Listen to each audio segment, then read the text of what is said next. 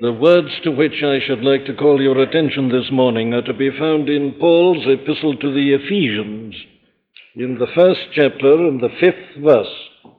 The 5th verse in the first chapter of Paul's epistle to the Ephesians. Having predestinated us unto the adoption of children by Jesus Christ to himself, according to the good pleasure of his will. Now, we must have observed together already that it's very difficult to stop at any one particular point in this great statement, because here again the opening word reminds us of the intimate connection of this with that which has gone before. So, in order to have the setting, let us go back once more to the 3rd verse. Blessed be the God and Father of our Lord Jesus Christ, who hath blessed us with all spiritual blessings in heavenly places in Christ, according as he hath chosen us in him before the foundation of the world, that we should be holy and without blame before him in love, having predestinated us unto the adoption of children by Jesus Christ to himself, according to the good pleasure of his will, to the praise of the glory of his grace, wherein he hath made us accepted in the beloved. But we this morning, I say, want to concentrate in particular on the first part of the statement in this 5th verse. And here we are again reminded that the apostle goes on with this mighty exposition of his, of the statement that he's made in the 3rd verse, in which he tells us that God hath blessed us with all spiritual blessings in heavenly places in Christ Jesus. That is the fundamental theme. That indeed, of course, is the entire gospel. There is no gospel apart from that. That is the gospel. But in order that we may have a greater understanding, and in order that these particular people to whom he wrote might have a greater understanding, the apostle divides it up, so that we may see something of the component parts of this great and mighty and wondrous thing which God has done for us in Jesus Christ our Lord. I'm suggesting that the best way to approach it is something like this. You start with man, if you like, in his sin and in his shame as the result of the fall. There he is, lost and helpless and hopeless, under the wrath of God, with no outlook at all, save that of punishment and of despair. But God has looked upon him in grace and in mercy. But how can these two things be linked together? And the answer is that God has done it all in Christ Jesus. But how does that bring it to us, says someone? Well, the answer is, you see, that God hath chosen us in him before the foundation of the world. We become partakers of this salvation. We become participators in this great movement of God's grace, primarily because God has chosen us for that before the foundation of the world. And then we saw that he has chosen us in a very special way, that we should be holy and without blame before him in love. And we interpreted that as meaning this, that God in Christ has cancelled all the results and the consequences of the fall in those whom he has chosen to salvation. But it doesn't stop at that. Still we go on. And here in this 5th verse, the apostle leads us to something still more glorious, something still more wonderful. It's like climbing up some stairs or some steps to some wonderful high tower. And you think that you've arrived, that you've reached some kind of platform beyond which nothing is possible. You would have thought at the end last Sunday morning that nothing could be added to that statement, that we miserable sinners should become holy within as well as without, holy without blemish, standing in the presence of God and in communion with him and the old enmity gone, and a new relationship of love substituted for it. All the consequences of the fall seem to have been abolished and cancelled, and we are perfect and complete and entire, standing in the presence of God.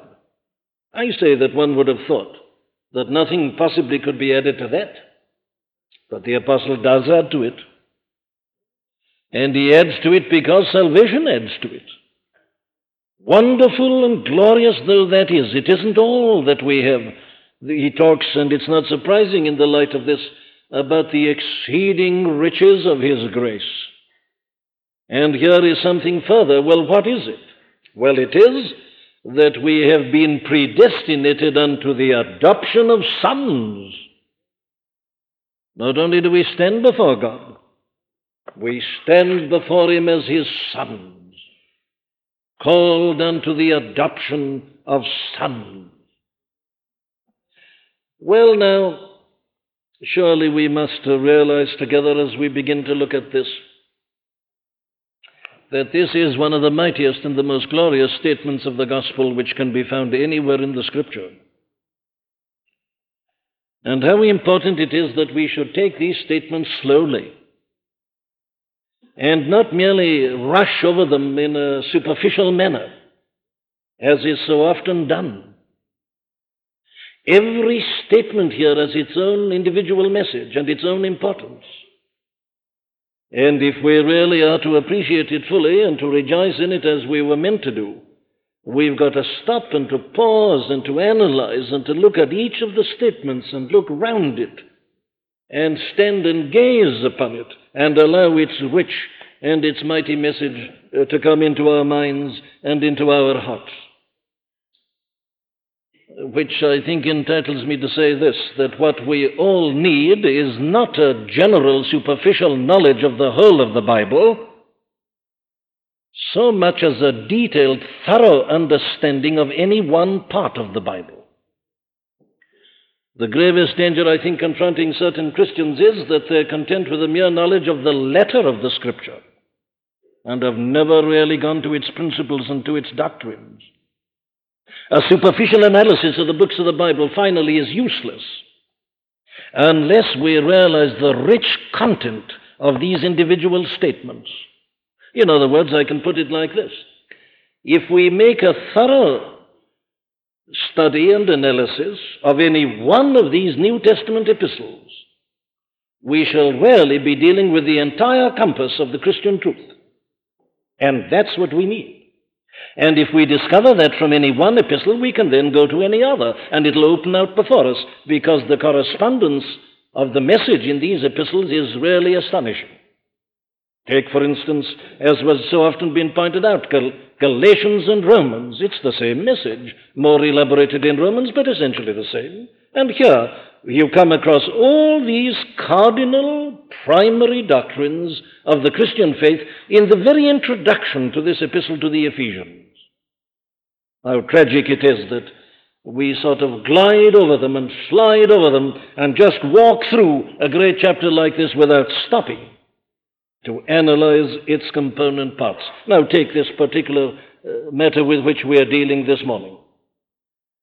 This isn't merely a kind of repetition of what the apostle has been saying. It's something new. It's something additional. Well, very well, what does he say? First of all, let us note just 2 points in connection with the translation. I've read to you here from the Authorized Version like this: having predestinated us unto the adoption of children by Jesus Christ. Now, this is one of those cases where the Authorized Version, unfortunately, is not as good as the Revised Version. It should be having predestinated us unto the adoption of sons, not children. The word here is sons, and not, as the Authorized has it, children. The Revised Version and the American Revised Version, the Revised Standard Version, have got correctly sons. But for some astounding reason, I noticed that the Revised Standard Version, which is so popular at the present time, leaves out the term adoption without any reason whatsoever for doing so.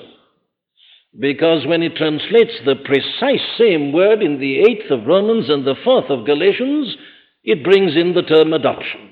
But here it leaves it out. It's impossible, I say, to understand why that should have happened at all. But it does show us how careful we have to be, lest we regard any particular version as divinely inspired. And we need to be careful and to observe that the individual prejudices of translators do not obtrude themselves either by additions or by subtractions. Because what the apostle here does say is that we've been predestinated unto the adoption of sons. And both the terms are of vital importance. Well, now, the next thing that obviously must engage our attention is this. Why does the apostle here introduce a new term? In the previous verse he has said, according as he hath chosen us.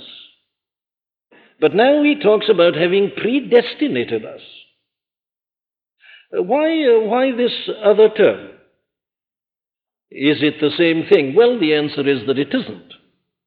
And the apostle, as I've said, is not just repeating himself, but using a slight variation. He really is saying something new and something different.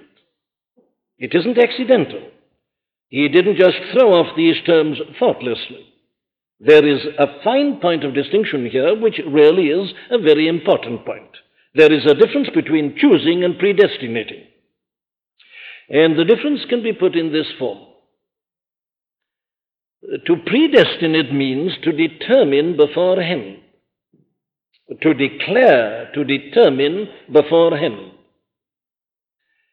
And what the apostle tells us here is that this was God's ultimate plan. Predestination refers to the plan itself. Choosing emphasizes the way or the means or the method or the mode by which that plan has been put into operation and has been accomplished.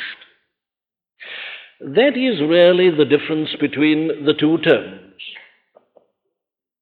The plan, the thing predetermined, thought out and purposed in the mind of God. Then the execution of that's the choosing.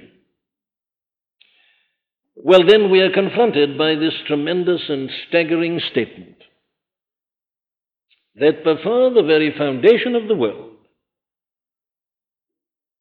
it was God's plan and purpose that certain members of the fallen race of Adam, who had fallen right away from him and had become enemies and aliens in their minds and who were under his wrath and deserving nothing but perdition, God planned and purposed and decided and determined that certain members of that fallen, damned, doomed race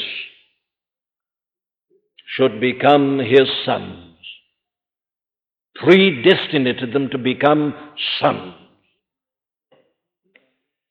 That, I say, is God's original purpose and plan in redemption.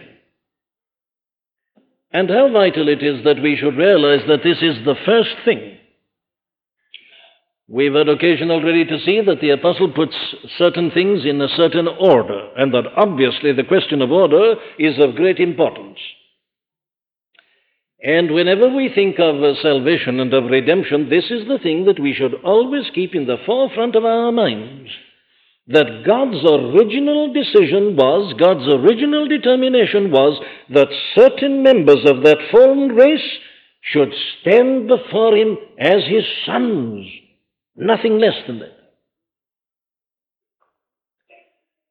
Now, in order to do that, it was essential, of course, that God should choose and select certain people who were to be brought to that great and glorious and wonderful destiny. And then, obviously, in the light of that, certain things had to be done to those people to fit them and to prepare them for the destiny. And what was that? Well, what was necessary in order to that was that they should be holy and without blame and in a condition of love. So you see the intimate connection, the logical connection between these things. There's the original purpose. And in order to bring that purpose to pass, certain people have got to be taken hold of, and they've got to be made holy, because without being holy, how can they possibly stand in the presence of God? Now, we have a further insight, you see, in the light of this additional statement in the 5th verse, as to why it was that the apostle says that we have been chosen unto holiness, that we should be holy and without blame before him in love. You remember that I raised the question last Sunday morning. I said, if you were asked to say, what is it God has chosen us for? We would have said at once, he's chosen us for forgiveness, and so on. It's perfectly true. But that isn't the thing that comes first with Paul. He puts first holiness. Why? Well, because he's already thinking of this sonship, the ultimate destiny, the final purpose. Now, this is surely a very fascinating thing. We mustn't think of it so much in chronological terms. We mustn't think of it so much in terms of a time sequence or a chronological sequence. Because, obviously, all these things were in the mind of God at one and the same time. God sees the end from the beginning. God doesn't have to take it in steps in that way. It isn't a time arrangement, but it is very definitely a logical arrangement. And the logical arrangement is just that. The original predetermination, the original decision, sonship. Now, what is absolutely essential to that is holiness. Ultimate purpose, way of carrying out that purpose and bringing it to pass. Well, very well then, says someone, if that is the logical order and arrangement, why does Paul put the choosing and the holiness before he puts the predestination? And the answer to that undoubtedly is this, that from the experimental standpoint, from our end and from our angle, the choosing unto holiness comes before the adoption as sons. And the apostle, after all, was writing a pastoral letter. He wasn't writing a theological treatise. He was writing to a number of Christian people, and we are reminded constantly in the New Testament that these people were, many of them, just slaves and serfs. They were not theological professors, they were not students even, and yet the apostle writes this sort of thing to them in order that he may strengthen and establish their faith. And he puts it in the way that would come most naturally to them. Here you are in your sin. What has God done about you? Well, he's called you to holiness, but he doesn't stop. His ultimate purpose is that you may be sons. But what you need immediately is to be made holy, because you can't be made sons until you are holy. So he puts the choosing unto holiness before the predestination unto the adoption as sons. I pause for a moment just to say this. I don't know, my friends, what your reaction is to this kind of thing. But to me, it's very marvelous and very wonderful. There is nothing I know of that so proves the divine, unique inspiration of Scripture as just this kind of argument, this order and arrangement. Shall I go a step further and suggest this? That if you would like to know exactly whether you are a child of God and whether you have a spiritual mind or not, there's a very simple way of deciding it. Does all this seem to you an irrelevance and a waste of time? Or do you see in this one of the most marvelous and glorious things you've ever looked at in the whole of your life?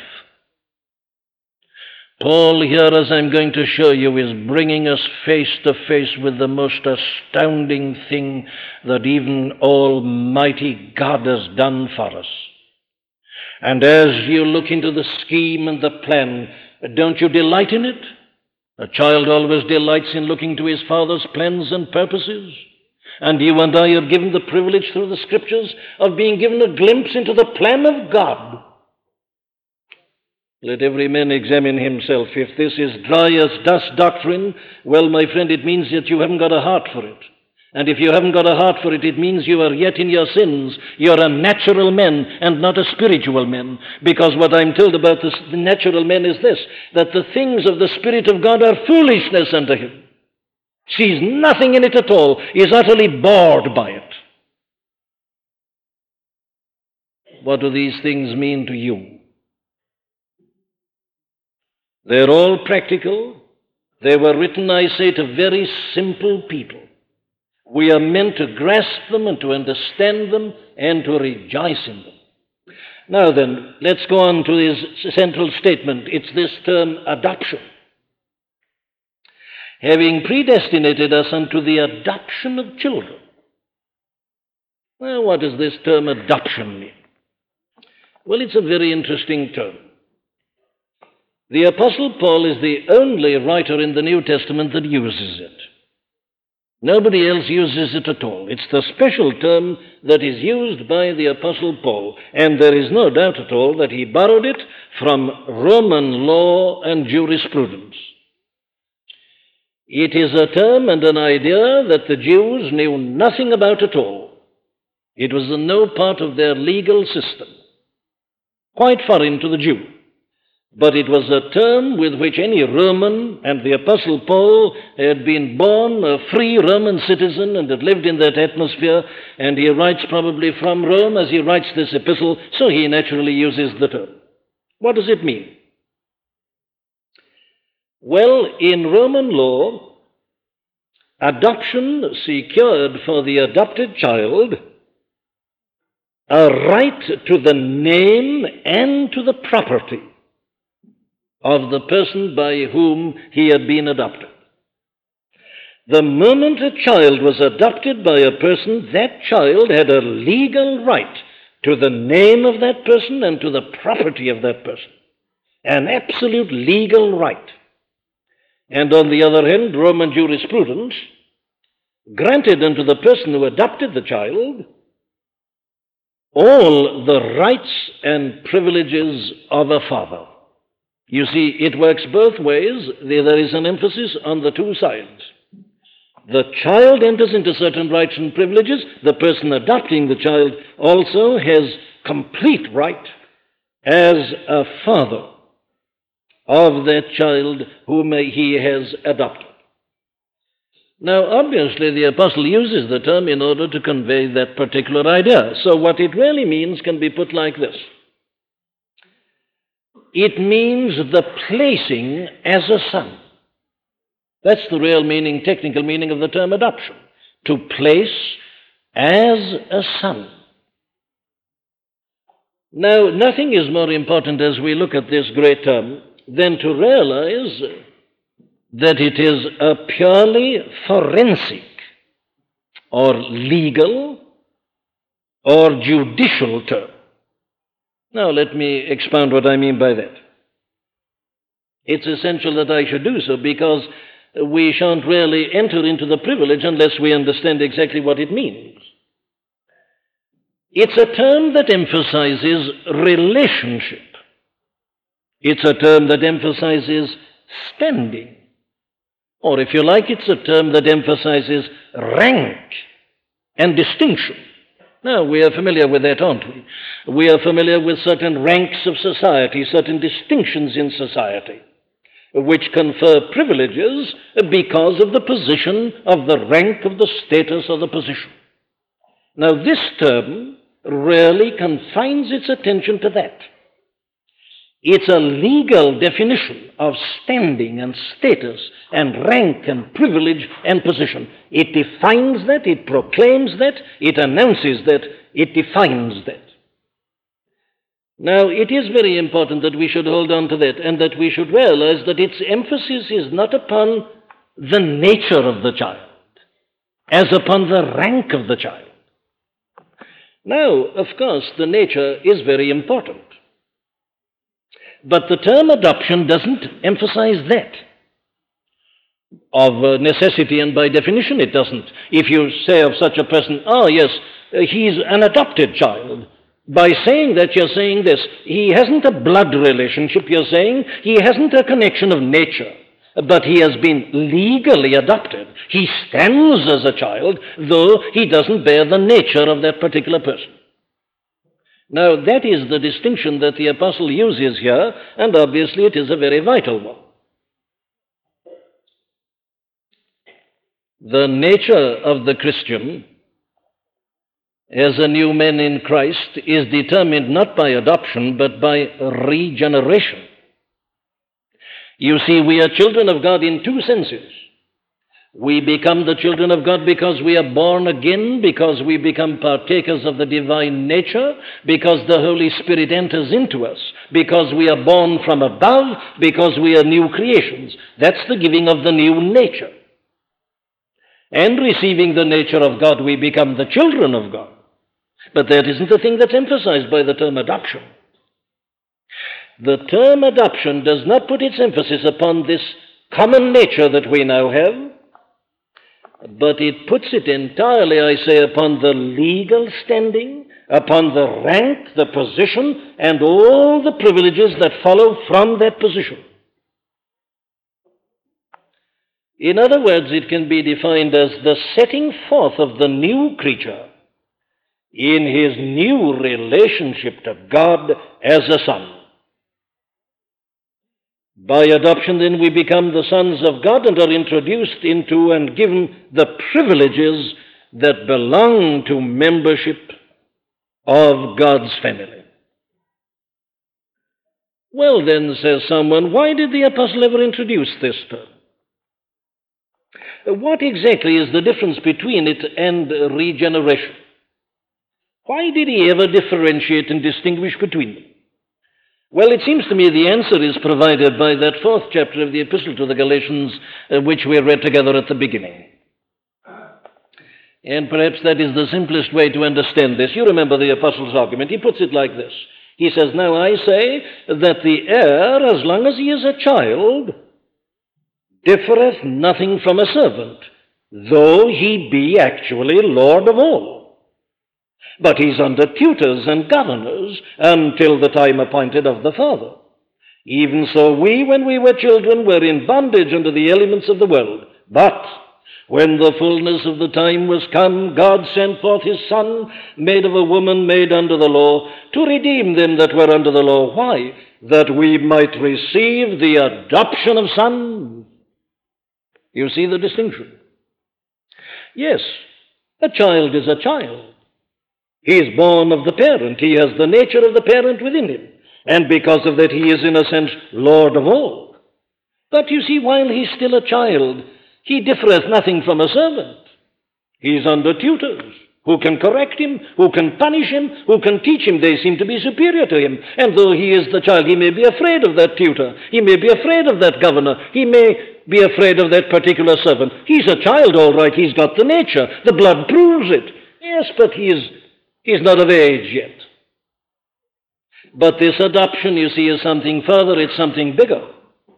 The child comes of age and a declaration is made. There's a great ceremony. He's come of age.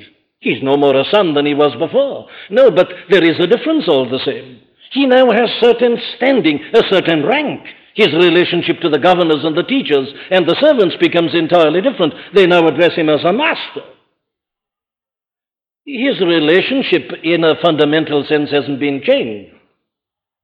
As regards his blood and his nature, it remains exactly what it was. And yet, you see, from the standpoint of rank and legal position, he is in a different position. And now I think perhaps we see why it is that the apostle uses this particular term, adoption.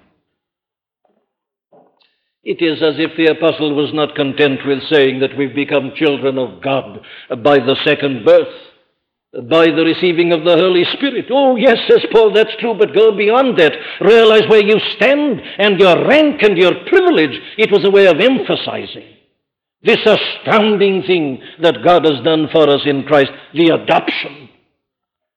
And that is why I cannot understand whoever was responsible for that translation in the Revised Standard Version left out the term. He can't have understood its meaning. He couldn't have left it out if he had. It's the most wonderful thing, I say, of all, the distinction between the child and the adoption. this something further, this definition, this setting forth, this inalienable right, this legal definition of the thing, this placing in the position of a son, in addition to being a son. Well, very well, my friends, let us now move on to consider something of the privileges. We've been trying to define it. Shall we now come to a realization of the privileges that God has appointed for us in that way? It's something easier for the intellect, but it's not greater. And it is only as we realize all I've been trying to say, I think, that we can fully enter into what I'm now about to say on the experimental level. What is this privilege? Well, let me put it like this. It's the final aim and the ultimate end of redemption. There's nothing higher than this. You know what adoption means? It means this. It is the highest expression even of God's love. I speak carefully. I speak with reverence. I assert on the authority of this statement and the parallel statements in the 8th of Romans and in the 4th of Galatians, that even the love of Almighty God can do no more for us than this. Listen to John saying it. Behold, what manner of love the Father hath bestowed upon us. What is it? Well, here it is, that we should be called the sons of God. That's the manner of love. And when you try to think of God's love and to define God's love and to praise it and to extol it and to say great things about it, you'll never say anything greater than this. Behold, what manner of love the Father hath bestowed upon us. That's it, that we should be called the children, the sons of God. That's the privilege. This world is nothing like this. The world is very interested in greatness and in praise. It's interested in great men, and it praises great men, and it extols their greatness. It showers its honors upon them. It talks about their privileged position. But all that the world knows about in that line is fading and evanescent. Change and decay in all around I see. Verily I say unto you, such people have their reward, and it's the only reward they'll have. The world showers its honors upon itself and upon its peoples, but they're decaying honors. They only last while you're in this life and in this world. You don't take them with you through death and the grave. They're left behind. The fashion of this world is passing away. And what our Lord himself said about such things and such people was, verily I say unto you, they have their reward. And it's the only reward they'll ever have. Let them make the most of it in this world. Look at Dives and Lazarus. Dives has everything that the world can give, food and drink and honor and position. But he found that after death he'd got nothing, and that the poor man, the beggar who was lying in his sores at his gate, had everything. And what he's told is, you had your good things in that other world, that other life. You've had them, and that's all you will have. The world, I say, knows nothing about this. It doesn't understand it. It doesn't appreciate it either. And to tell the man of the world that he can be a child, a son of God, means nothing to him. A bird in hand, he says, is worth two in the bush. He's not interested in what he calls pie in the sky. He wants what he can have and hold on to, and he's not interested in this kind of thing. No, he doesn't understand it. He didn't understand the Son of God when he was here. He dismissed him as a carpenter. He saw no glory in him. But there were some who did, who said, we beheld his glory. The glory as of the only begotten of the Father, full of grace and truth. They saw through the incognito. They saw the glory shining forth, though he was hiding it himself and had assumed the form of a servant. It was there, this regal, this divine glory. It kept on breaking through, and they saw it. They saw it on the Mount of Transfiguration. They saw it in his miracles. They saw it elsewhere. And this glory which is given by adoption to the children is something similar to that. By this dark world, it's unknown. The world doesn't know its great men. It doesn't know its heroes. Read your history books, and you'll see that the men whom it lauds don't count in a spiritual and in an eternal sense. And the men who did count were despised and rejected and persecuted and laughed at and ridiculed so constantly in their own day and generation. It's an unseen glory. But it's a real glory because it's given by God. What is it? Well, let me just mention some of its aspects to you. The privileges we are given by being adopted as sons of God is that we bear the name of God. We are the children of God. We are members of his family. Paul goes on to say it in the 2nd chapter of this great epistle, of the household of God.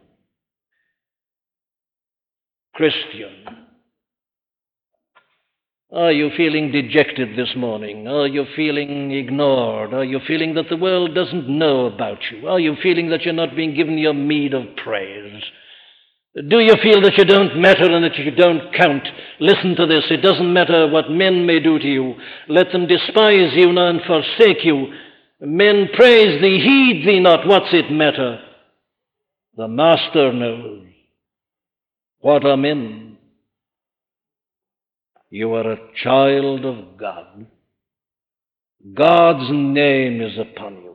Christ's new name, as the book of Revelation puts it in the letter to the church at Philadelphia, his new name is written upon you. And that is why the hymn writer puts up that prayer, write thy new name upon my heart, thy new best name of love. The name of God. The child is given it. He has a legal right to it. He can claim it. It is his. It's given to him by law. We are called the children of God. Children of the heavenly King, as he journeys sweetly sing. Hold up your heads. You stand apart. You have a glory that the world doesn't know of, a glory that will never fade away. It's indestructible and undefiled. That's a part of the glory, the name that has been given you, that we should be called the sons of God. The next thing, of course, is that we are given the Spirit of the Son of God himself, the only begotten Son. I don't enter into this distinction this morning. I hope to do so again. But listen to this. When the fullness of the time was come, God sent forth his Son, made of a woman, made under the law, to redeem them that were under the law, that we might receive the adoption of sons. Listen. And because ye are sons, God hath sent forth the Spirit of his Son into your hearts, crying, Abba, Father. What a statement. Because you are sons, you have this privilege, that God has sent forth into your heart the very self-same Spirit that was in his only begotten Son. Do you realize what that means? It means this. The Lord Jesus Christ was here in this world as a man. He was given the Holy Spirit. We are told the Spirit was not given by measure unto him. He was enabled to do what he did and to be what he was by the Spirit. And now we are told here that because we are sons, God puts into us the same Spirit that was in his only begotten Son. What a privilege! We are in the same world, meeting the same contradiction of sinners. Look at the life he had to live, misunderstood, tempted in all points like as we are, yet without sin, misunderstood by people, persecuted by people, all that you and I have to go through. He went through it all, and he went through triumphantly. Why? The Spirit enabled him. And that is the Spirit that is given unto us. He had to pray like we pray. He was dependent upon this power as we are. He determined to live like that. He needn't have, but he determined to do so. And he did so in that way. Then not only that, of course, because we are sons, we are heirs, and joint heirs with Christ. Are you interested in honors? Are you interested in possessions? My friend, it means this. Because you're a child of God, you're an heir of God. Didn't I say that Roman jurisprudence conferred the legal right to the property of the person who adopted him? Yes, we are heirs of God because children, therefore heirs, heirs of God, and joint heirs with Christ. Blessed are the pure in heart, for theirs is the kingdom of heaven. Blessed are the meek, for they shall inherit the earth. The whole cosmos becomes yours and mine because we are children. What else? Well, we have a definite certain hope of the final completion of our redemption. Listen to Paul putting it like this. He says in Romans 8:23, we ourselves groan within ourselves, waiting for the adoption, to wit, the redemption of our body. In other words, his argument is this: it is because I am a son of God that I can be certain that a day is coming when even my body shall be redeemed. My body is not yet redeemed. My body is still the body of sin. It's because of that we still fall into sin. My spirit, my soul is saved, it's redeemed. My body isn't yet. It's going to be, and I know it will be because I'm a son.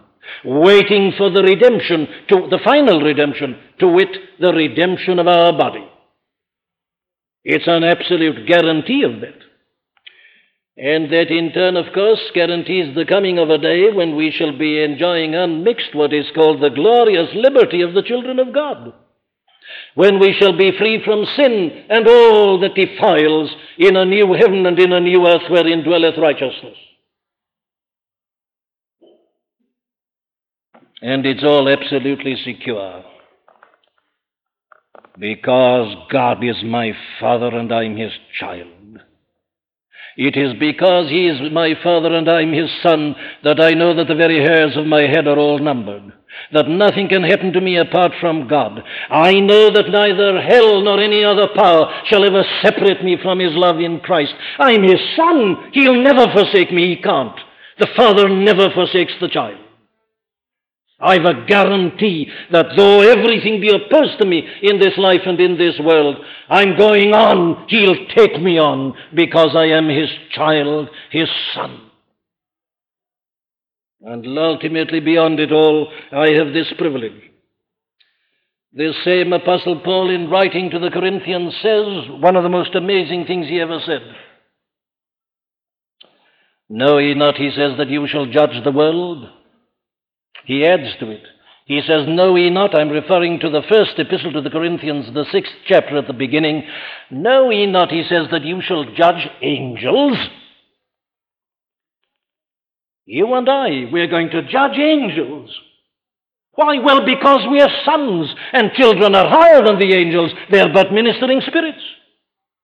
There is a day coming when you and I will be judging the angels of God in all their brightness and their purity.